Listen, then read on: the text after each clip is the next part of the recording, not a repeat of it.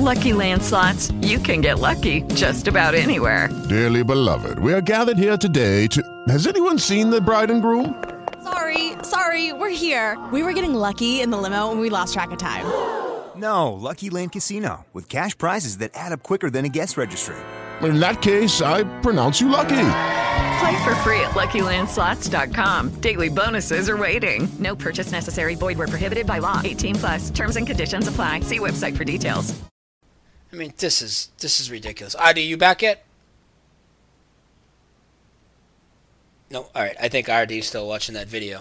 Oh no, I'm here. Okay. You got me? Yeah, I got you. So, after realizing all the pictures of Earth are fake, it's a big leap to make the next step from there.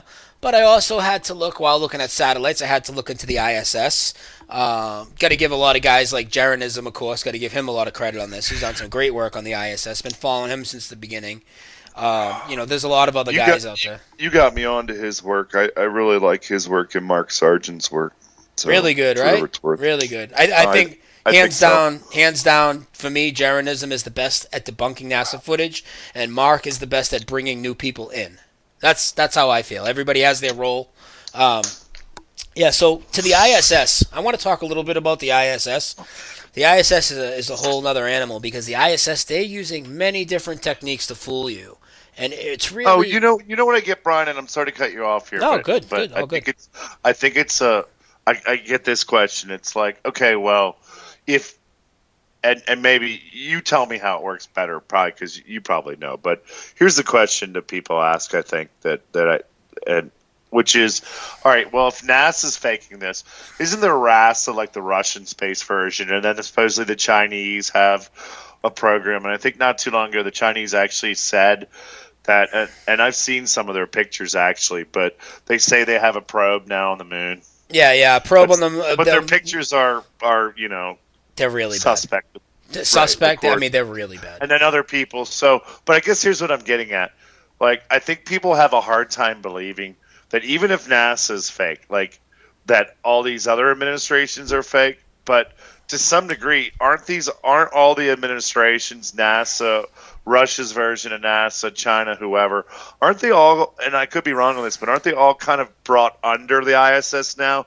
And the ISS, yes, in a sense, that's a great point, is kind of like the clearinghouse, meaning NASA ultimately, through the ISS, has become the clearinghouse for space information and pictures now from everyone. Yeah, so is that kind of how they gatekeep? These people are supposedly at odds with each other, and people think, oh, well, why don't the Russians expose the Americans or the Chinese? But right. Okay, well, if they're really our enemy, right, why the fuck are they on the space station with us chilling? Seriously. We're supposed to be, enemies or Cold War rivals or this and that. They're up there together on the space station. They're hand-in-hand brothers, okay? The United States and the Soviet Union are brothers in crime. They have been since day one. The Cold War was a complete hoax. When can you get the whole world worried about this war that a shot's never even fired? This is how masterful they are at deception. The biggest fear is this war that never even happened. I mean, nobody even fired a shot, okay?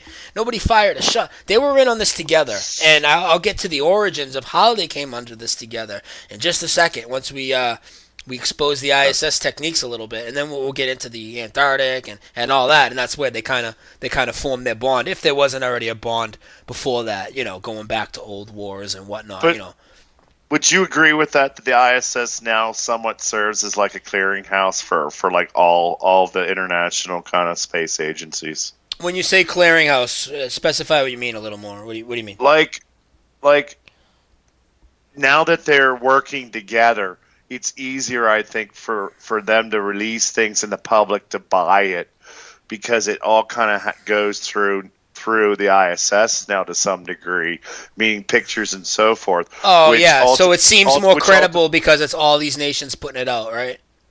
That and the fact that NASA is still probably the controlling arm of the ISS, even with it being international. So kind of by default, when I say clearinghouse, it's they're almost like the Federal Reserve, if you will.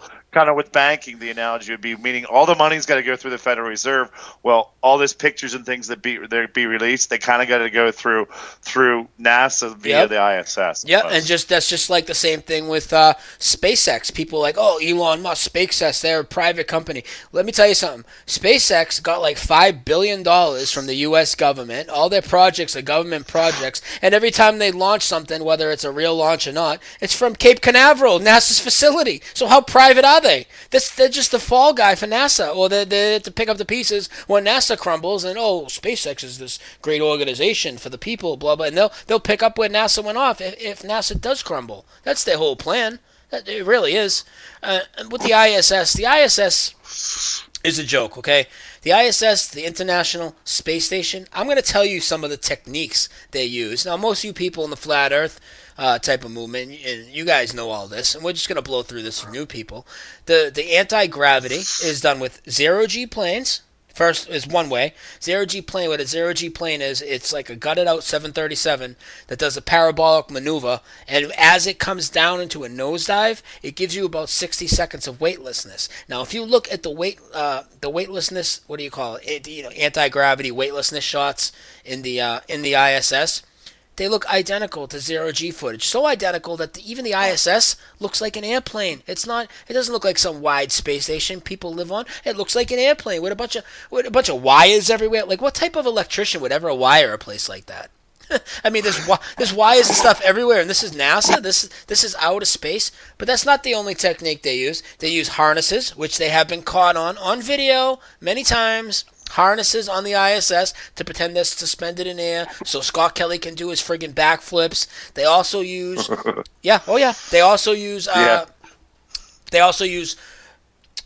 like augmented reality, like virtual reality of items that aren't there. Did I show you this video before, ID? One of them? The Mike Helmlich video? I've seen a bunch of them. What also I think that tells it is they tipped their hat early by they released a video. They being ISS released a video of the astronauts training in a zero gravity plane. Yeah. Oh yeah. And it's just like there's footage of that. So how hard would it be then to just film some stuff then in the zero gravity plane? Exactly, and just like that because they already gave us footage of them like doing training in this simulated zero gravity plane. And that's how they do their spacewalks. Their spacewalks are done in a pool. And they train, JPL has a huge, gigantic pool, the Zero Buoyancy Lab. That's what it's called. NASA Zero Buoyancy Lab. And they have this huge, gigantic pool with a mock-up ISS underneath it, and they supposedly practice their spacewalks under there, but in reality, they're doing their spacewalks, and that's where they film it. They just blacken out the friggin' pool. And this is very evident when you look at the footage. You can see bubbles of air in the water in the pool rising to the top, and the first time I seen it was a few years ago, but you see it all the time now. It sticks out like a sore thumb. These people aren't doing they're not doing spacewalks. And besides the air bubbles, do you ever see these people come in and out of an airlock? No, there's no video of that. Do you ever see an astronaut take a camera and do 100, never mind 360, you ever see him do a pan of 180 degrees? No, he never does. You know why? Well, if he turns around 180 degrees, he's got to film the whole damn film crew and the whole studio. So they don't do it. Yeah. They don't do it. It's never done. I think one of the best ones I've seen in terms of things not looking right was I think it was on a Jeranism video. I could be wrong, but he put out a lot of work on NASA, of course, and I've been through some of it, probably not as much as you have, but where it's kind of like zero gravity going on in the front ground with some of the astronauts, but then one of the astronauts in the background, you've probably seen this, I'm sure, knocks over like a bottle of ketchup, and the bottle of ketchup just falls. The bottle of ketchup falls normally, like with normal gravity. Yeah. Oh yeah. It's so bad, RD. I mean, it really is, and I'm not even going to touch on the Mars landing right now. I mean, that in itself is a joke. Maybe I'll play some of the interview later of that guy Adam Steltzner. Worst interviewer ever. Did you remember that one? I showed you that, right? The Maz one. Yeah. And he does the press conference, and he keeps asking for help in the crowd. He's like, if my buddy John Walls is out there, he has the answer to that. They're like, oh, well, how was the landing? What can you tell us about the landing, Adam? It was good and clean. That's all I can tell you. It was good and clean. Can you tell us about the type of file you used to take the images? I can't really tell you too much. If my buddy Bob Smith is out there, blah, blah. He did this like 4 times looking out for the... And this is the technique he uses to beat around the bush and not answer the questions he can't answer. He pretends it's somebody else's specialty. He calls for them in the crowd, but of course they're not there because they don't want to answer that question. It's so blatantly obvious. I mean, on Mars, you're telling me they sent Johnny 5 to Mars, and he's still up there. The battery was supposed to die years ago. He's still out there cruising around. Their fakery of Mars is so bad. You know that there's images of Mars? So they told you that they were sending back pictures of the Mars rover, Johnny 5 we'll call it, right? So they send back pictures of it, and then the joke is, oh, he's taking selfies of himself, you know? And that's what NASA would tell you. It's taking its own pictures. There's actually a picture out there, and there's probably a few of them. You can see the shadow on the ground of the photographer taking the picture of the robot. And there's not supposed to be anybody on Mars, okay? Because they're not on Mars. They're filming it on Earth. They literally, and there's different memes out there. Some from Greenland, some from Arizona. I don't know where they really are, but they're definitely on Earth. I mean, it's just ridiculous. But you know, so the ISS is completely bogus. I mean, we could go on for hours about that. But where is it supposed to be too? Do you know, like technically, like if it really was like 250 miles above Earth. 250 miles above Earth. Oh, and remember we talked about the satellites earlier? People think they can see them. Is it Brian? Is it stationary or is no? It like it supposedly does 17,500 miles an hour. RD. What? Yeah, and they got astronauts hanging outside of it while it's orbiting. 17,500 miles an hour. That would rip the skin off your face. Okay, yeah, but all right, I'm just going to go with it and say, let's assume that happens, okay? And let's assume that it's 250 miles away. But again, or 250 miles from the Earth, right? But again, can't they send us one good picture? You would think they could, but they don't. And then again, if they did get a picture of they're 250 miles away, right? Couldn't they send us one or many good pictures of the Earth and good pictures of the Earth with satellites? Yep. They definitely should be able to take pictures of the satellites, right? Yep. And you know what pictures we do get when we get pictures from them? Doctored pictures with a fisheye lens. If it's even taken from a craft in the air, it might just be totally made up on a computer anyways, and they're just shooting it in a stage. Whether they're in a high-altitude plane doing some of the footage and curving it with a fisheye lens, or whether they're just manipulating it all, like in a studio, I mean, I'm not sure. Probably a combination of both. Either way, it's fakery. But every image that they send up there, from up there, and anything else from NASA, and anybody that's trying to deceive you about the round Earth, they send you pictures that are taken with a fisheye lens. For those of you that don't know what a fisheye lens is, if you ever lived in an apartment building and you look out the peephole in your door, that's a fisheye lens. It distorts everything so you can get a wider angle, but it curves everything into the middle. So when they take these pictures of Earth and it's all curved, it's so obvious because the extensions of the satellite that are in the shot will be curved, and they're supposed to be like straight bars of metal or whatever, or the curve will be really exaggerated. Or for example, the Red Bull jump. That's one I'd like to get into, because the Red Bull jump is one of the things at the beginning of all this I kind of seen, and I was like, wow, I didn't even need people to dissect it. Right when I seen it live, I knew what was going on. What they did is they took the Felix Baumgartner, the Red Bull jump. Do you remember that? No, I'm not familiar with this. What is it? Oh, you got to watch this later then. So Felix Baumgartner went in this like pod that was like a space pod or whatever, and he went up to... It was well over 100,000 feet. He was supposedly like on the edge of space, okay? And this is a NASA astronaut from the ISS, I take it? No, this is this guy Felix Baumgartner. I don't know what type of experience he had as an astronaut, but this was a Red Bull sponsored thing. Red Bull paid, I'm sure NASA was in on it. I mean, they were working together with it. They sent up this craft, and he supposedly skydived out of it, okay, from space. Who is Red Bull? They make the energy drink. Oh, really? Yeah, the Red Bull company. Yeah. They sponsored this. Okay. Yeah. So obviously NASA had something to do with it too, but Interesting. there were Red Bull stickers on it. Yeah. So he jumps out of it, right? Before he jumps out, okay. Before he jumps out, you see him. He's inside, okay? Now, you can't use a fisheye lens inside the cockpit because it's going to make everything inside curved, and it's going to be obvious, okay? So they have a regular camera on the inside, a fisheye lens on his helmet. Well, when he goes to the door to jump out, the interior camera is filming him, and you can see the horizon behind him. The horizon is completely flat, okay? He jumps out, it switches to his helmet cam, it goes completely curved. Then, because he's moving, and this is what fisheye cameras do when you're not stable, they go convex, concave, convex, concave. So it's like concave Earth, concave Earth, round. It's going back and forth, flashing as he's jumping, dude. As he's jumping. And right before he jumped, when you seen the round Earth, it makes things so distorted that New Mexico is where he's landing. New Mexico takes up like a third of the globe. It's so ridiculous, right? So then he's about to land.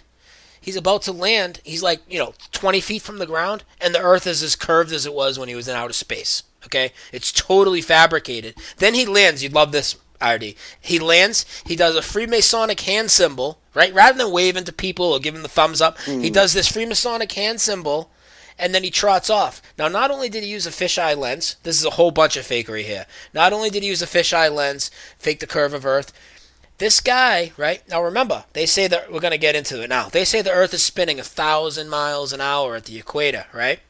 1038 miles per hour. Up around here, maybe 700, okay? So he jumped from New Mexico. So we're talking, probably 800-900 miles an hour spin, okay? So that means he went up for 2.5 hours before he jumped. In 2.5 hours, the Earth would have spun over 2,000 miles. He took off in New Mexico, and he skydove. So if the Earth's spinning west to east at 2,000 miles an hour, he should land in the Pacific Ocean somewhere. He landed 55 miles. And that is just on his axis, correct? Yeah, that's just the Earth spinning on its axis. Never mind all the other motion. That's not even taking consideration the so-called rotation, correct? No, it's the rotation, but not the revolution. Or the revolution, there we go, around the sun. And that would also... That should play into the physics as well, shouldn't it? You would think it would, but maybe not as definitive as the rotation on the axis. But so this guy, right? He goes 2.5 hours up. So while he's up there, before he gets down, the Earth should spin almost 2,500 miles. Okay, and he lands 55 miles from where he took off on New Mexico. That's taken up a third of the globe, and he does his Freemasonic hand symbol, and everybody thinks, "Oh, this is great. This guy just jumped from outer space." Total fucking farce. Total farce. Total farce. So then, I start to look more into this stuff. And this is way back. This is before this whole flat earth thing really took off. This was late 2014. So there wasn't really anybody out. The only videos that were out there, literally, when I tell you, RD, and I know I've tried to help you look into some of this stuff, and I said, let me send you videos, because the market is just oversaturated with shit now. You'll be lost forever, because there's thousands and thousands. Back then, there were two guys. There was Matt Boylan, who was putting stuff out there since 2012, really. Nobody knew who he was. And then there was Eric Dubé, who had come on the scene around that same time, 2014 or whatever, maybe 2013. I stumbled on a video, because you know how you go on YouTube and it suggests videos that might interest you? Yeah. So it suggested a video to me about this. And I love how that Google does that, right? Google or NSA or whatever you want to call them, or YouTube, right? They recommend stuff, but a lot of times they recommend some pretty good stuff. Oh, they do. Well, what it is it's kind of ironic that that works. You know what? Out You know what way, I think happens, RD? It's like how did I want it? I described this the other day too. If they can put out something that reinforces their idea and 90% of people believe, but then the 10% of us see it as a complete bullshit crock, and this is good evidence, why would they put this out? Well, they don't give a damn about us 10%. If they fool 90% with it, it was a success. You know what I mean? Probably even lower, maybe 7%. Oh yeah, but yeah, you're right. Yeah, I agree. That's why they do it. That's why they do it. And yeah. So okay, where was I? I got off track a little. Oh, so I see this video about GPS. There's a problem with GPS in the southern hemisphere. Okay, so I go on and I start looking at the flights. I went to flighttracker.net, and you can literally watch every airplane in the world on GPS. And I'm looking at it, and I'm like, wait a minute. What is going on here? Every plane in the southern hemisphere was disappearing off the GPS. And they weren't coming back on until they were just about to land. Like, after 100 miles of taking off and 100 miles before they land would be the only time they were tracked. And some of these planes are going way across the Pacific, and they're not even tracked the whole time. And it's just in the southern hemisphere. Like, in the northern hemisphere, GPS all over the oceans. So at this time, with the way I was thinking, now I was at the point where I thought satellites were fake, or I knew that they were fake. So I was under the impression that, okay, these planes are disappearing off GPS because they're over the oceans, satellites are land-based, and they can't track them that far. And that's a logical conclusion if you think satellites don't exist, and they run off ground communications, you know what I mean? Mm-hmm. And I kind of had that belief for months.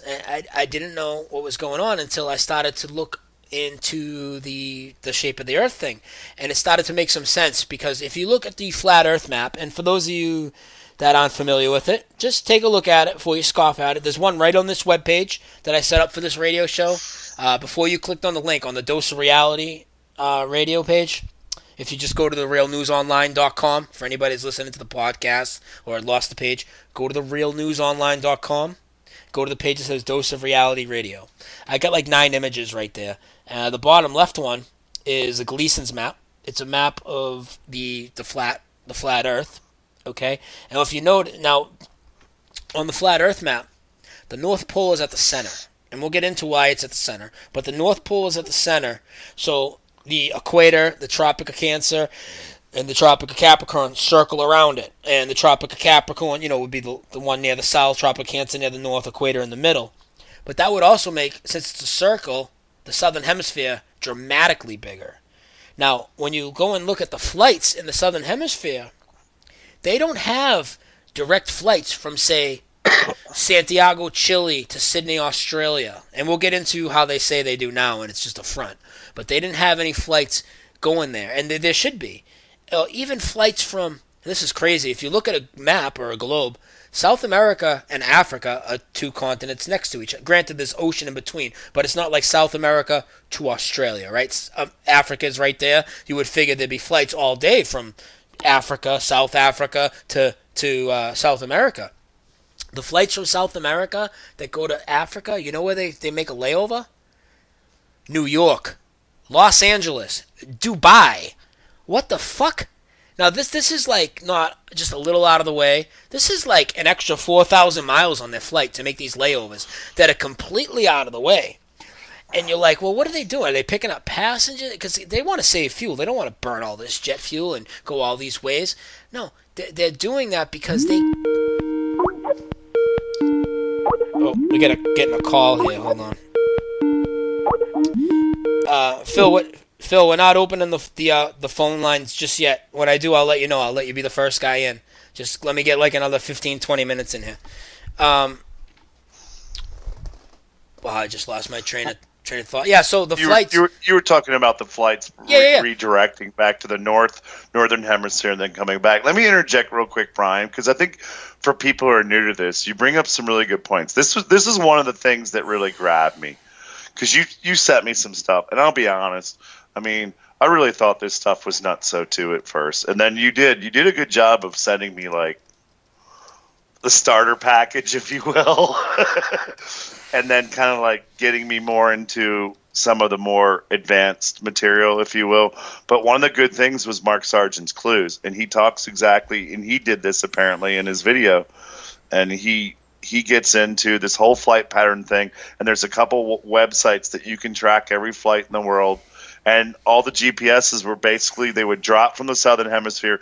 And then right when they would would get to their destination, they would pick back up again. Or the plane would go to the northern hemisphere and land somewhere and then pick up new passengers or whatever, and then at some new hub in the northern hemisphere, and then go back down in the southern hemisphere. And one, why would the GPS drop? And then two, why would you waste all that fuel, right? Yeah, and I mean, it just doesn't make sense. But But I want to clarify this because I think this is important. You did what he did. Is that correct? You went on to this. What's the site called again? Flight Tracker? Flight Tracker. Yeah, I actually stumbled across the same video he did. I think he stumbled across the guy doing it in German, though. The guy I saw it was in English, but it was probably around the same time. Yeah, flighttracker.net. And these layovers that I'm talking about, where they're way out of the way, the best part, ID, is these happen all day, all night, every day. The same flights will keep diverting into the northern hemisphere and then back down, like almost making like a triangle without the bottom part, like an upside down V. And when you take those flight paths, and I mean all of them, you could take hundreds of them, and you take those same destinations and lay them on a flat map with those layovers are in the middle, and they're a straight line. Because the map's just laid out different. It makes sense on a flat map. Total sense. But then, right, and then you got to ask yourself, well, if the Earth is truly round, right, why wouldn't you take a shortcut? Of course. And then there's all these shortcuts that people could have. Say you wanted to go from South America to Australia, and it's, 13-hour flight. And so you could just go over Antarctica and cut over the South Pole and get there in half the time. But those shortcuts are never taken. Never, ever, right. ever taken. Or again, your example from South America to Africa. Why wouldn't you just fly from the tip of South America to the tip of Africa? But they don't. Most of the flights go back up in the northern hemisphere and then lay over somewhere and then redirect back down and say Africa or somewhere else. It doesn't make sense. Yeah, no, it doesn't make sense. It doesn't make sense at all. And then there's some other ones that have come out in the last couple of years where people have had to make emergency landings. One woman, for example, and there's many examples of these, but one woman, for example, was coming from the Philippines, and she was going to Los Angeles. Okay, so she's coming from what we call the Far East, but she's coming, from our West Coast, from the west of LA into LA over the Pacific Ocean from the Philippines, and she goes into labor halfway. So they made an emergency stop. Oh, they didn't stop in Hawaii, which would look like it's halfway on the globe. Well, they didn't just keep going. You know where they stopped? They stopped in Alaska. You're going from the Philippines to LA. Why are you stopping in Alaska, especially on an emergency? That doesn't make any sense. We're talking thousands of miles out of the way. Now go look at the flat Earth map. Look at it. It's right on the webpage I put up. Look at the Philippines and look at LA. Now make a line from the Philippines to LA and look where you go. You cross right over Alaska. It's dead in the middle. Again, it just makes sense on the flat Earth map. Philip Dykes, I know you're listening. You tried to call in. We weren't quite ready for calls yet, so just give me another 15 minutes or so, and as soon as I take calls, buddy, you'll be the first one in. So, you start to realize that all these flights, the layovers are actually in the middle. They're not out of the way. And then I realized, okay, it's not because the GPS couldn't reach. They're intentionally shutting it off because they have to hide these routes. If they show these routes and where the planes are really going, people are eventually going to pick up on this shit. So that then I wasn't even into flat Earth yet. I was still at the satellite thing, and then I saw this, and then I started to see how all the pictures of Earth from space were fake. And then it gets even better. NASA has come out several times and admitted, not that anything they say means shit anyways, but they've come out and admitted 5-6 different times on video that they can't get past low Earth orbit. Now, how did they get to the moon 40 years ago if they can't get past low Earth orbit, which is 1,000 miles out? And in my opinion, they're not even going that far, but they can't get past low Earth orbit. Now, they've said this many times. They've even said it specifically to the point we want to get past low Earth orbit. We're building systems so we can make those next discoveries in our solar system. We want to get to the moon. We want to get to Mars. This is the shit that comes out of their mouth, dude.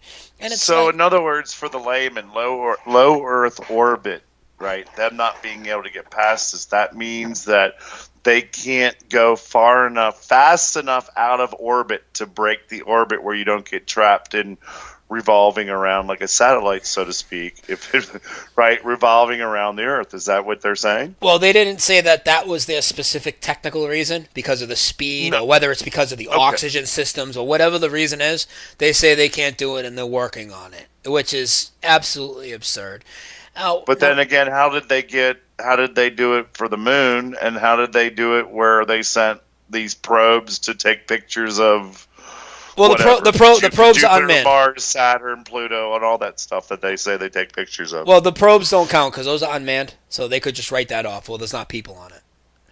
But still, it's got to break the orbit, right? I think their issue is saying they can't go past low Earth orbit for shielding reasons, radiation, whatever to do with the astronauts. I don't think it's so much the craft. Okay, I was You know thinking what I maybe mean? it was I'm just saying that's what speed they would say if you brought that up. They would say, well, those aren't manned. But okay, how did they get to the moon? Okay, that's it. How did you get to the moon? They got to the moon 6 times in 3 years, dude. 3 years they went 6 times. Like, you're doing 2 moon trips a year. You would think that takes like a decade to plan one. You know what I mean? They're going twice a year. Not only that, the first time they went, no problem. Yeah, we'll just go. We'll go up there. We'll play some golf. They didn't bring a telescope, but they brought golf clubs and a go-kart.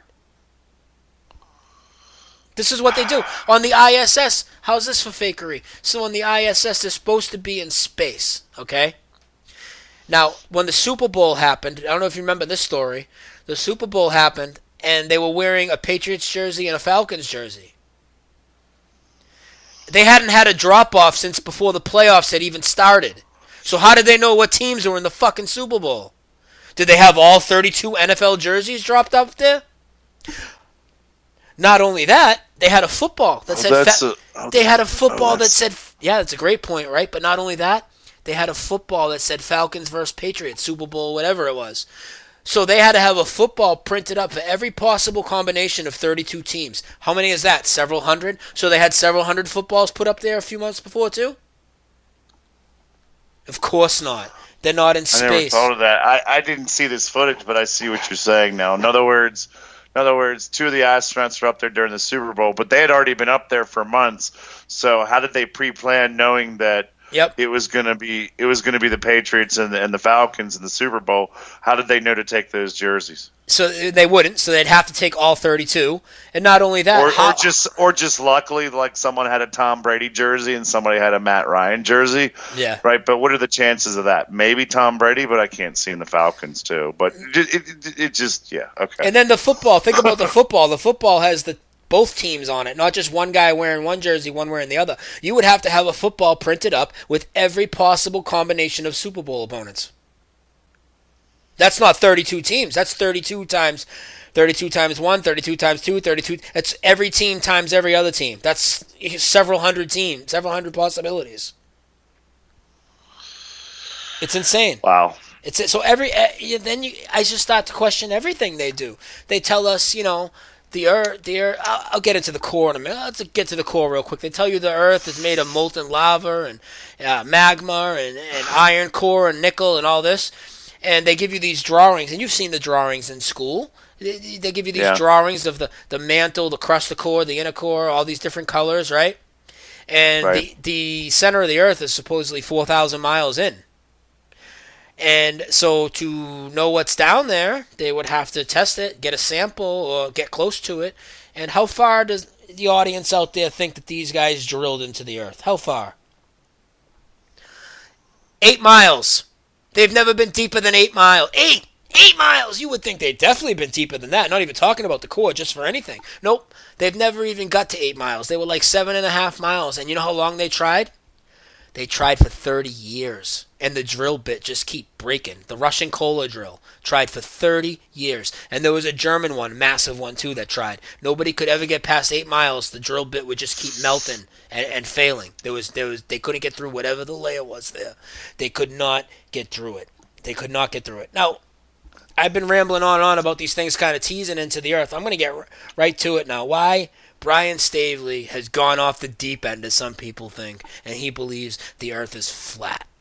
And I'm going to tell you why. And you know what? Before I tell you why, RD, didn't you want to ask me something about maybe my points on this? Or? Well, I mean, we talked about this earlier. I think, we talked about maybe what are your top 5 clues? What are your top 5 keys? You already talked about a bunch of them, but maybe you reiterate. No, I'm not reiterating. I actually bounced around those. I was saving. Those were kind of those are top things of learning that NASA's a deception and making you Okay. making people open their mind enough and think about it and be willing to look into the flat Earth. But those aren't my best flat Earth proofs. Maybe the no picture of Earth is one of them, but those aren't my best flat Earth proofs. So you know what? We're gonna go down we're gonna go down way more than just 5, but I'm gonna start off with my top 5 flat Earth proofs. Yeah, what are your top 5 flat Earth clues? And before we do that, we are just. Sorry, I got audio playing in the background. Before we do that, ID, we're gonna take a quick 3-minute break. So if you got to get a drink or anything, do that, and we'll come right back, and we are going to jump into the flat Earth, dissect it, and get to my best proofs, and we are going to get through so much of it. I don't know. I know you can't stay all night, but as long as you can, and then I'll take some calls after. I'll stay a little bit more. All right, awesome. But you're never going to get the Mandela effect, are you? No, I'm going to get to it. If I got to stay on until 2 in the morning, I'll get to it. Right. All right, guys, we'll be right back. You're listening to Dose of Reality Radio with Brian Staley, my guest RD, and we will be back in 4 minutes and 20 seconds. Okay, everybody. Welcome back to the Dose of Reality Radio Show. I'm Brian Staley. I'm here with RD Patchak, and we are just about to dive a little deeper into the flat Earth. 1 second. I am just trying to add a contact so I can call this person. Add me as a contact, Phil, so I can add to group. Okay. So we are going to do what? We're going to get into the my top 5 points. Yeah. And then after we get to my top 5, I'm going to add a caller that's trying to get into the call. Why can't I just put...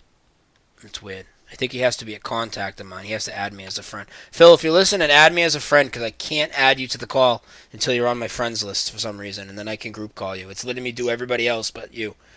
Okay. Flat Earth. Top proofs. For me, obviously... Well, not obviously, because people have different top proofs. For me, the two biggest things... two of the biggest things... One is there's no curve. Okay? There is absolutely no measurable curvature anywhere. Now, they tell you Earth is a ball, 25,000 miles around almost, 24,900 or something like that. And if that is the case, there would be a curvature of 8 inches per mile squared. So every mile you go, first mile you go will be 8 inches. Second mile, 2 miles. 2 times 2 is 4 times 8, 32 inches. 3 miles, you square the mile. 3 times 3 is 9 times 8, 72 inches. So as you can tell, it would go up rather fast. And with the technology that we have now, and all the cameras coming out and stuff, it's becoming a lot easier to disprove the globe. And I think it's kind of got them a little scared. A lot of flat earthers are out there buying these P900 cameras. They're about $500, $400 to $600 depending where. And they have an 83-time optical zoom. So we're using these to take pictures of the sun, pictures of the moon, which is certainly not as far as they say. I mean, close-up pictures. But even more importantly, we're taking pictures of long-distance shots that simply would not be possible on the globe. Now, if you look at my Dose of Reality radio page, you'll see an image of a skyline. That is the Chicago skyline. This is a very famous picture now because the Chicago skyline was taken by a guy named Josh Nowicki. And what Josh Nowicki did is he took a call. He took a photo of Chicago from Michigan, from across Lake Michigan. And he was able to get in the picture the whole skyline of Chicago. And at the distance of 60 miles that he took it from, there should have been 2,400 feet of curvature. That means standing on a ball, as it has to curve away from you in every direction, something that's 60 miles away is going to be 2,400 feet below your horizon because the ball is curved. Okay? Now, if no buildings in Chicago are over 2,400 feet, you shouldn't see any of them. And they're not even close. The closest building is like 1,000 feet shorter. So the entire skyline should be absolutely buried under a curvature. So what do they say? And Brian, there's 52 5280, 5,280 feet per mile. So if there's like roughly 2,400... 5,200. You said 52,000. Sorry, 5,200 or 5,280 feet per mile, right? Or 5,280 feet equals a mile. So 2,400 feet of curvature, give or take, is a little bit less than half a mile. Yeah, it's about a half a mile of curvature, exactly. Which should be noticeable, right? You would think a half a mile would be noticeable. Yeah, and even if you can't notice it with like your naked eye, it looks like the Earth is curving away. You have buildings that aren't that height, so you shouldn't be able to see them.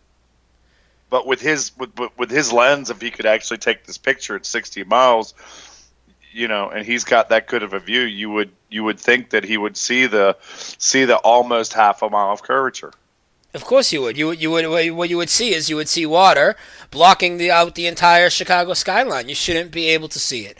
And this one is just so obvious. Like it's really, really bad. So what would happen is this image got out on the internet, and the establishment panicked. And what they did is they had a weatherman come on. And he comes out, he's like, oh, you saw these pictures from Josh Nowicki of the Chicago skyline. He literally comes on TV and he tells you, what you're seeing here is a mirage. You should not be seeing this. This is what he tells you. So these people that want you to ignore your senses all the time, ignore your common sense, ignore your sense of motion. They want you to ignore your eyesight. You're literally looking at friggin' the Chicago skyline in front of you. Buildings and skyscrapers and everything in front of you. And this idiot is telling you it's a fucking mirage. Like, dude, what do you mean it's a mirage? So a mirage is upside down, by the way. Mirage is superior mirage, he calls it. Superior mirage is inverted. And they're not crystal clear like these pictures are. Like they're wavy. They're mirages. You know what I mean? It's not a real thing. It's almost like a reflection. So. And aren't they really hard to happen? Like you need like certain I mean, I don't know much about them, but I would guess you would need like certain atmospheric and weather conditions like almost perfect for a mirage to happen. Yep, so what he tried to do, he tries to go on with this graph and explain. He goes, well, you got this cold air front going in here, and this warm air front going this way. So what it does is it lifts the image up over the horizon, and you shouldn't be seeing this, but this is a mirage. No, dude, it's not a mirage. That's what we're really seeing. And even if I was to believe your cockamamie story, how it's a mirage, right? How it's a mirage? Well, if it's a mirage, why aren't the buildings upside down? It's a good question. How do we know Josh Nowicki? You know what? You know the debunkers are going to say. How do you know that Josh Nowicki's picture is legitimate? Oh, there's an easy way. Well, besides the fact I can answer that. So besides the fact he took many of them, different times of day, all clear, no mirage, different sun conditions. Other people took the same picture. Blah blah blah blah blah. Well, Rob Skiba. People were trying to say that, so Rob Skiba wanted to go and prove that Chicago is not a mirage. So he went out, he took the pictures from across the way like Josh did. Then Rob took a video camera, he got in a boat, he went across Lake Michigan with the camera rolling on Chicago the whole time. He filmed Chicago the whole time, and guess what happened when he got to the shore? Chicago was really there. Imagine that. Oh, wow. I didn't know Rob Skiba did this. I've just kind of started looking into some of his stuff. It's interesting. Rob Skiba did that. So he basically went and tested it to debunk the debunkers, basically. Yeah, exactly. Interesting. So, wow. Well. Yep. Yeah. All right. So what else you got? That's like what? Clue 1, clue 2? I'm not sure. I forget. That is actually just clue 1. Clue 2. Clue 1 on curvature, basically. Yep. Now, to stick with the curvature, another thing is people say, oh, well, you can see the curvature from an airplane. And you can't see a curvature from an airplane. That is just... Whoops, did I just end the call? I think I just hung up on RD, guys. Sorry about that. Hang on one second. Let me just add him back to the call. Oops! Mistakes happen, guys. Please bear with me. We're not perfect here. Far from perfect. Far from perfect. RD right here. We will add you. And Philip Dykes, I don't know why you are not showing in my list. It's weird. Weird. I did that by accident. There was this little red button up in the left corner. I'm like, what's this do? I clicked it. Yeah, it's really weird because disconnected. That's fine. One of our callers, Philip Dykes, is trying to call in. I can't add him to the group. Like I can add everybody else on my contact list and make a group call. I can't add him. I don't know why. Shit, I just spilled my beer. Phil, after I get through a couple more points, I'm just gonna have you try to call. I'll try and connect you. RD, if I can't add him to the group call, do you mind if I put you on hold for a minute and just get his question in? Here he is right now. I know Phil. Maybe he doesn't have to say it. Phil, you there? Yeah, man. RD, you still there? A couple more points. I'm just gonna have you try to call and try and connect you. Let me see if I can add RD to this somehow. This shit's kind of confusing right now. I'm sorry, dude.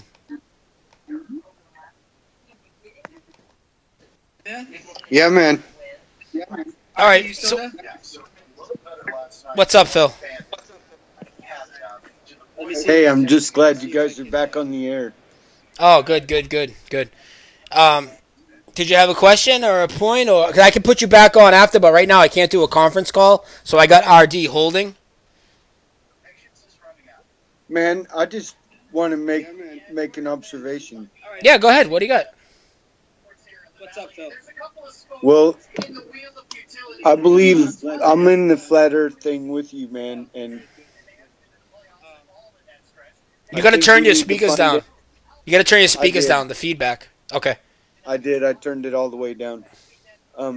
We got to find Antarctica, man. We got to go on an adventure, dude. Go find it. I hear you. I honestly think the North Pole is the key, in my opinion. But Antarctica is huge as well. I think the North Pole... Okay, here's my theory, bro. And I know you're going to think it's crazy. I think the North Pole is real. The North Pole is the middle of this Earth. And I think that's where the entrance to Middle Earth is. Why would I think that's crazy? I don't think that's crazy. Well, I don't think, they want us to go there. I don't think they want us to go to the North Pole. And why does every country honor the Treaty of Antarctica, but we can't honor any other fucking treaties in the world, but everybody honors that one? Because the rest of the world is a stage, and that's the secret they need to protect is Antarctica. Exactly. And so there's the key. And so that's where I'm at right now, is that we need to go there, and Sangri wants to go there. We either need to get sponsored and, get a boat, or we got to steal one and do it. And I want to go there, man. It's the last great adventure in the world. But I did listen to another show with the dude who does have lots of money, and he's tried twice. And he said, here's what's going to happen.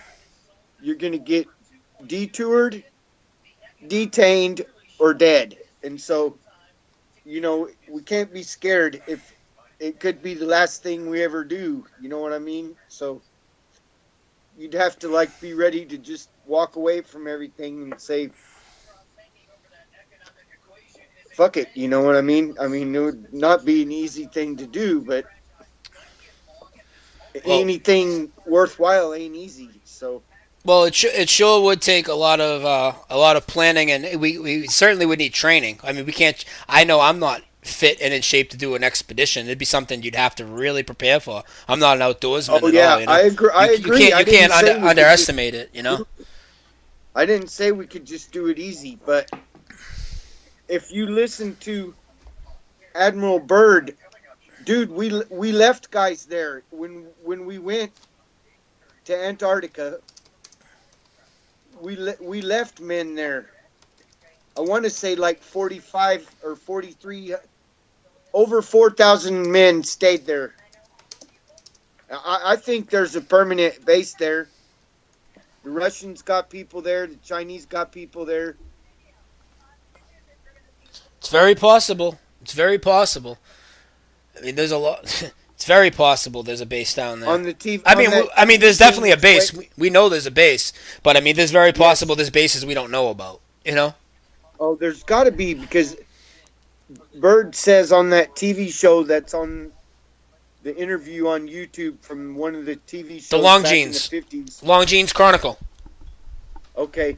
Well, I wasn't even born then, but he says that there was enough coal to take care of the world. Did you hear him say that? He said, yeah, there was enough coal and resources to take care of the world, and that Antarctica is made out of money, and that there is land as big as America on the other side of the South Pole. He said it was great, it's bigger than all of North America. Yep. Absolutely. And we still don't know what he did there, man. He just I mean, there's no record of it. You can't. No, we have no idea. We have no idea what he saw, how far he went. You know what I mean? What type of opposition there might have been. Shit, man, we can look up, in public domain and stuff, but you can't find nothing on that, dude.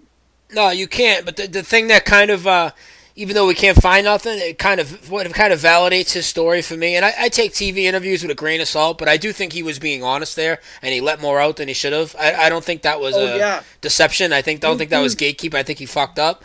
But no, that wasn't scripted, though. No, I think he just. But if you look at the timeline, he said that off. Off the cuff. Off the cuff. Yeah. If you look at the timeline of what happened, I mean, as soon as he left there. Oh, they sealed it up. Antarctic Treaty started with 12 countries. Now there's like 52, 55 countries in it. Every major country is in on the treaty. Nobody breaks the treaty. These are countries that are supposedly at war, countries that have been in war, countries that need resources. Nobody's going down there. And he mysteriously dies less than a year after giving that interview, and they start NASA. This is all in a matter of a year. From the time he left there to the time he died to the time they started NASA, and they sealed off the outer edge with Antarctic Treaty. They sealed off the upper edge with the space program. And not that anybody's going to get too far going up, trying to get into space anyways, but they militarized it with NASA, and nobody else can even try. If anybody tries to go to space, they have to go through NASA. And what happens if you go through NASA? You get compartmentalized. People think, oh, well, my grandfather built a satellite, or blah, blah, blah. Dude, if my grandfather built brake pads in Detroit, and my car has brake pads on it, does that mean I drove my car to California? No, it doesn't. It just means my grandfather made brake pads on a car and the car actually worked. Same thing with people that build space shuttles and satellites. They're not all in on it. People say, oh, how are all the scientists in it? How are all the engineers on it? How are all the teachers in it? They're not in on it. They're not only as brainwashed as anybody, they're brainwashed even more. Because if they try and go outside the box and think, oh, I've been lied to about NASA, I've been lied to about space, I've been lied to about the Earth, it goes against everything they've learned their whole life, all the extra schooling they took, their employment. They got to throw everything out the window, so it's even harder for them to go against it. You know what I'm saying? Exactly, because, and not to mention, they're all Freemasons, so they already got a secret pact. Exactly, to each other for that. And so, that's what ties them together. And just like in the Masons, the lower level guys don't have any idea what's going on in the upper. No idea. They don't know what the 33rd degree guys are up to, what Obama's up to, and George Bush Sr. and these evil the Pope. How about the Pope, man? Come on. Oh yeah, and I'm gonna get into the Pope a little later on, because I was actually gonna. But I'm just saying, oh yeah. But the Vatican's involved with flat Earth too. Oh, man. I know that's where I was gonna tie it in. The Vatican is definitely involved. Yeah. The Vatican is there to basically discredit Christianity. They're there to discredit Christianity, push the the Roman Catholic Church. It goes out through the Vatican, spreads its tentacles on all the churches that they think that the Roman Catholic Church and the Vatican is about Christianity, but it's not. It's opposite, and they go against the Bible. The Vatican created Islam. There's proof. The Vatican created Islam to destroy the Christians. Oh, of course they did. And if you read the Bible, I mean, there's hundreds of verses about the flat Earth. But the Vatican has been pushing the heliocentric lie the whole time. I mean, even if the things don't work, learn about their telescope. They got these telescopes. They name it Lucifer. First they of own all, them all. They own all the telescopes. I figured. Yeah, I did, and that's feeding into the lie. Dude, there's an observatory right down here in Arizona, right south of me. Okay, that the University of Arizona uses. It's on the mountain down here in Tucson. And then I looked up, guess who owns it? The Vatican owns the fucking telescope. I looked up the one in Flagstaff. They own that one. All the major observatories, dude, in the whole country, the Vatican owns all of them. I know. It's schools. The schools, they put the school's name on it and shit, so they act like it's for the school, but they still own it, and they just let the schools use it. You know what term I like to use for the Pope and the Vatican? And this is a term that I always heard growing up, but I never applied it to anything. Right. False prophet. How's that? Yeah. How is that for a perfect term? False prophet. Yeah, that's great. My grandma, she was a Christian, and she told me never trust the Catholic son.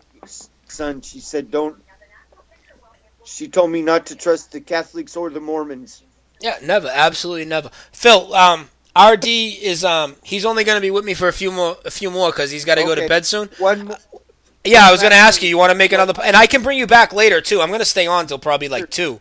So the last thing I want to figure out, how does the Mandela effect tie in with flat Earth? And Phil, you are right up my alley today because I have a whole prep list that I made for the show.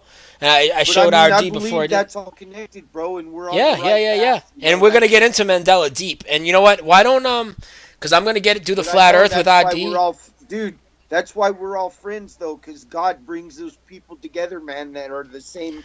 Absolutely. Mind. And you know what? I was an atheist until a couple of years ago, maybe even until like a year ago, and I just can't be anymore. You know, it's impossible. I remember. I can't be. I just can't. I can't. I was so glad when you said you were exploring the Bible and that you thought there might be a God. That made me so happy to hear that, dude. Yeah, absolutely. Whether it's true or not, I know I was brainwashed into it because my grandma took me to Sunday school and she taught me since I could walk that Jesus died on the cross. So that's what I believe. You know, I'm not going to deny that, but. At the same time, in my heart, I think it's true. There's something that's greater than us. I don't know what it is. If everybody wants to call it God, that's cool with me. Yeah, whether it's God or a creator, there's somebody created this place. I don't like organized religion and the fact that churches are all about money. Yeah. And you got assholes like that Joel fucker that wouldn't. Steinstein or Joelstein, whatever his name is. I know who you're talking about. Olstein, yeah. Olstein wouldn't take those people down in Houston, and he could have gave all those people shelter, and he didn't even open it up. You know what? That's not. Fuck that guy. How's that? I know, but God doesn't. That's not the way it works, man. He's not. He's supposed to throw the doors open and tell everybody, "Come on in." Yep, absolutely. Worry about if they're about to get some mud on the fucking floor. I'm sorry, but damn. But listen, I'm gonna hop back to RD. But before I do, I want to tell you one thing. I had planned on after the flat Earth stuff's gonna take me. I'm gonna go through like another hour, you know. But I'm gonna get into Mandela after, even if I'm up late. So I know you're on a different time zone. It's not too late for you. If you want to chime back in a little bit, you want me to add you back to the call after? Is that cool? Sure, man. I'll be here. And hey, I hate cutting you short. It's just I can't get the group call working right now. So RD's just kind of waiting in silence. You know what I'm saying? Hey. You tell him I'm so glad to hear him, man. I love that dude, man. Oh, I will. I'm sure he's listening right now. He's supposed to come to Arizona and crash on my couch, man. Tell him the offer's still open, man. You know, that goes for you too, man. Anytime, bro. You know. Awesome, man. Thank you, buddy. All right, I'm going to switch over to RD, but are you going to be listening? Of course I am. All right, well, I'll give you a cue when I'm ready for another call, and you can just call back in, okay? Okay, bro. All right, buddy. Thank you. RD, you there? RD? Yeah, I'm here. Hey, I'm sorry about that. Normally, the great thing with Skype is you can do group calls, but like we experimented earlier, we have 2 different Skypes, and I'm used to the one you had, and I just, for the life of me, couldn't add Phil to the call, so I had to put you on hold. Oh, it's all good. I felt bad because he's a really good good follower of the research. He does his research, and he wanted to get in for a while, so I had to let him in. He's gonna chime back in later when I get to Mandela. So let's get. I know Phil, of course. Phil's a good guy. He talked very highly of you, actually. He said he loves you, man. Yeah. Phil and I have we've had some serious conversations before in the past in chat, and we've actually talked on the phone a few times. I'm guilty probably of not calling him a little bit more, so I apologize for that, Phil. He's probably listening, but yeah, Phil's a really good guy. He knows a lot of stuff, so it's good to hear him call in and good to hear him listen. So hell yeah. So and I appreciate his kind words. It's nice. Yeah, he's listening. He'll be listening. He's gonna call back in later when we get to the Mandela. Now, okay, so getting back to your top exactly, curvature, and then something else, and I'll probably stay on for like another 15, 20, and then I gotta hit the sack. But go ahead. That's cool, buddy. Okay, so no curve, no spin. That's my second point of the flat Earth. That is rather strong. There is no spin of the Earth. Now we touched on this earlier with the Felix Baumgartner Red Bull jump. He jumped from 2.5 hours. He took 2.5 hours to get up there. He jumped and landed 55 miles from where he started, when in reality he should have been 2,500 miles from where he started, somewhere in the middle of the friggin' Pacific Ocean. But he landed back in New Mexico. But that's not my proof of the no spin. The proof of the no spin.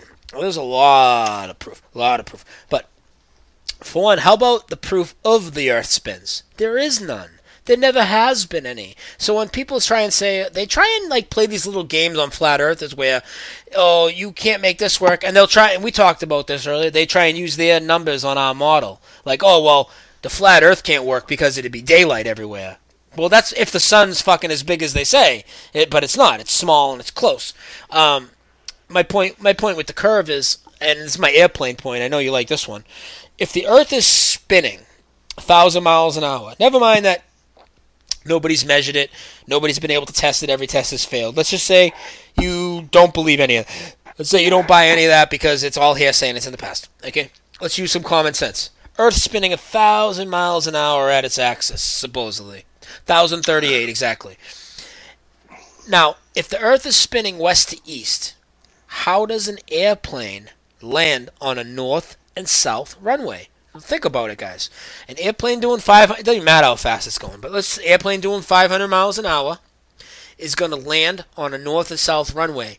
But the Earth is spinning sideways at the plane at 1,000 miles an hour. How does the plane touch down on the runway? Any idea, Artie? No, you hurt my brain with this one, a month ago maybe, and it doesn't even have to land north and south. No, anywhere would be different, impossible. But I guess it reinforces the point probably going north, right? But even east-west, like if it goes up 30,000 feet, the plane, right, and the Earth is spinning on its axis, not to mention it's still doing revolutions too, which I would think, again, they would have to take in consideration both. But just dealing with the axis issue, right, 1,000 miles an hour, and you and I talked about this, like a flight from LA to say Baltimore, right? How are you landing the plane? Because the Earth is spinning around, so how are you going to land back at that exact spot? You can't.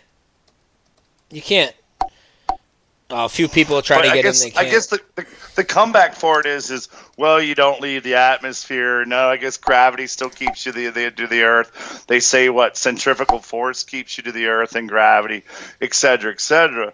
But when you just think of like a tennis ball or a sphere, right, and then an object pulled off of it, and you spin the sphere around really fast, and you try to place that object back perfectly on where it left, or even some other designated point, and you're just spinning the tennis ball. I don't know, maybe a couple miles an hour. You could spin a tennis ball around in your hand, or on a surface or whatever. It would be tough to even just to do it then. So how do you land a plane going 500 miles an hour on an Earth that's spinning 10,000 miles an hour?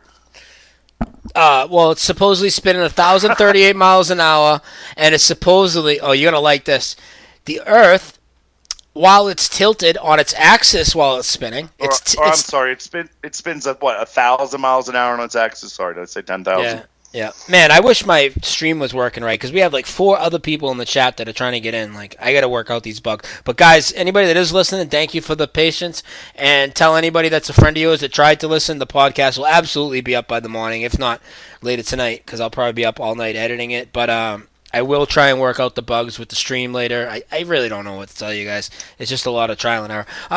So yeah, the plane. 1,000 miles an hour. Also, the Earth is tilted. I just want to get into the numbers real quick before I forget. Now, as I'm talking about the flat Earth with you, you know I am under the impression, and you probably are at this point, or maybe you're not, but the numbers that they make are fabricated. Okay, their model. They're not accurate. No, they're not accurate. They're a total malicious lie, and their whole model is a lie. So, knowing that, going on the premise that their numbers are fabricated. If there's something funny in their numbers, they created it. Now, I'm not a numerology type of guy, gematria. I don't get into none of that because you can make anything fit anything, really, with that type of stuff. But these people that are known Satanists, Luciferians, the NASA people, do you know that they say the Earth is tilted on its vertical axis at 23.4 degrees? You know what that leaves on the horizontal, right? 66.6 degrees. And the Earth supposedly revolves around the sun at 66,600 miles an hour. And the Earth supposedly curves at 0.666 feet per mile squared. Oh, coincidence. Surely a coincidence. Yeah. Surely a coincidence. But yeah, back to the spinning. So never mind just the plane's trying to land on a north-south runway, which would be impossible. So I wanted to look into it. I'm like, all right, well, let me see if there are even north-south runways, you know? Which, of course, if there weren't, it'd be because this reason they couldn't do it. But let me see if there are north-south runways. And there are. They're everywhere. There's runways going every direction. And the Earth's supposedly spinning 1,000 miles an hour sideways. It's fucking complete bullshit. And I know we are on the spin right now, but we were on the curve before. And we're talking about airplanes. I'm going to backtrack a little. Let's say you're flying an airplane over the Earth. Let's do a little example you can maybe visualize better. Hold a basketball in your left hand. A basketball, right? Now take a fake plane, toy plane. Take a Matchbox car. Pretend it's a plane, right? Fly over the ball. Planes fly level. What happens if you fly a plane level over the ball? Well, it's going to end up in space because it has to nose down and go around the ball. I mean, that's just obvious. You can't fly level and go around a ball. You can fly level and go over a flat plane, which is exactly what they do. Exactly what they're trained to do.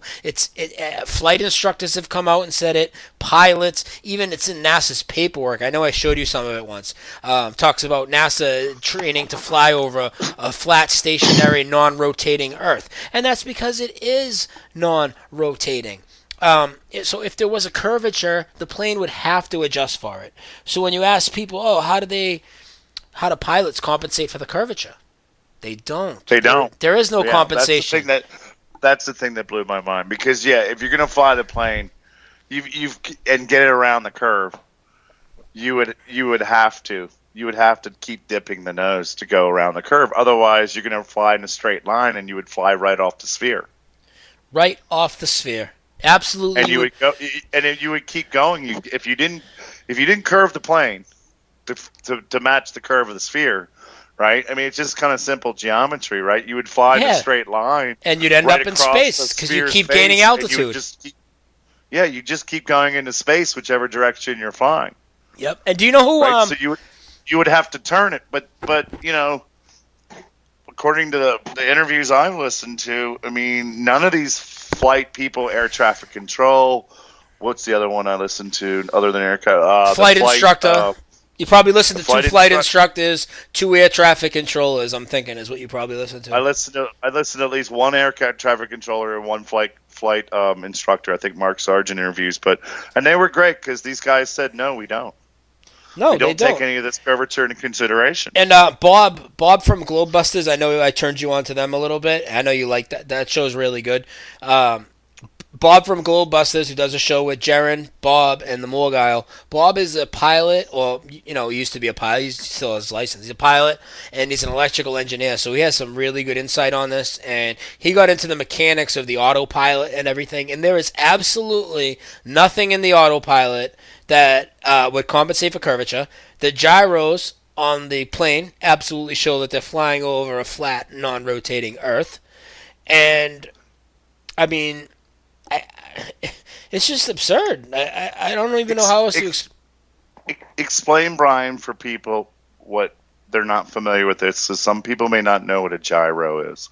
Hello, it is Ryan, and I was on a flight the other day playing one of my favorite social spin slot games on ChumbaCasino.com. I looked over at the person sitting next to me, and you know what they were doing? They were also playing Chumba Casino. Coincidence? I think not. Everybody's loving having fun with it. Chumba Casino is home to hundreds of casino-style games that you can play for free anytime, anywhere, even at 30,000 feet. So sign up now at ChumbaCasino.com to claim your free welcome bonus. That's ChumbaCasino.com and live the Chumba life. No purchase necessary. VGW. Void where prohibited by law. See terms and conditions. 18+.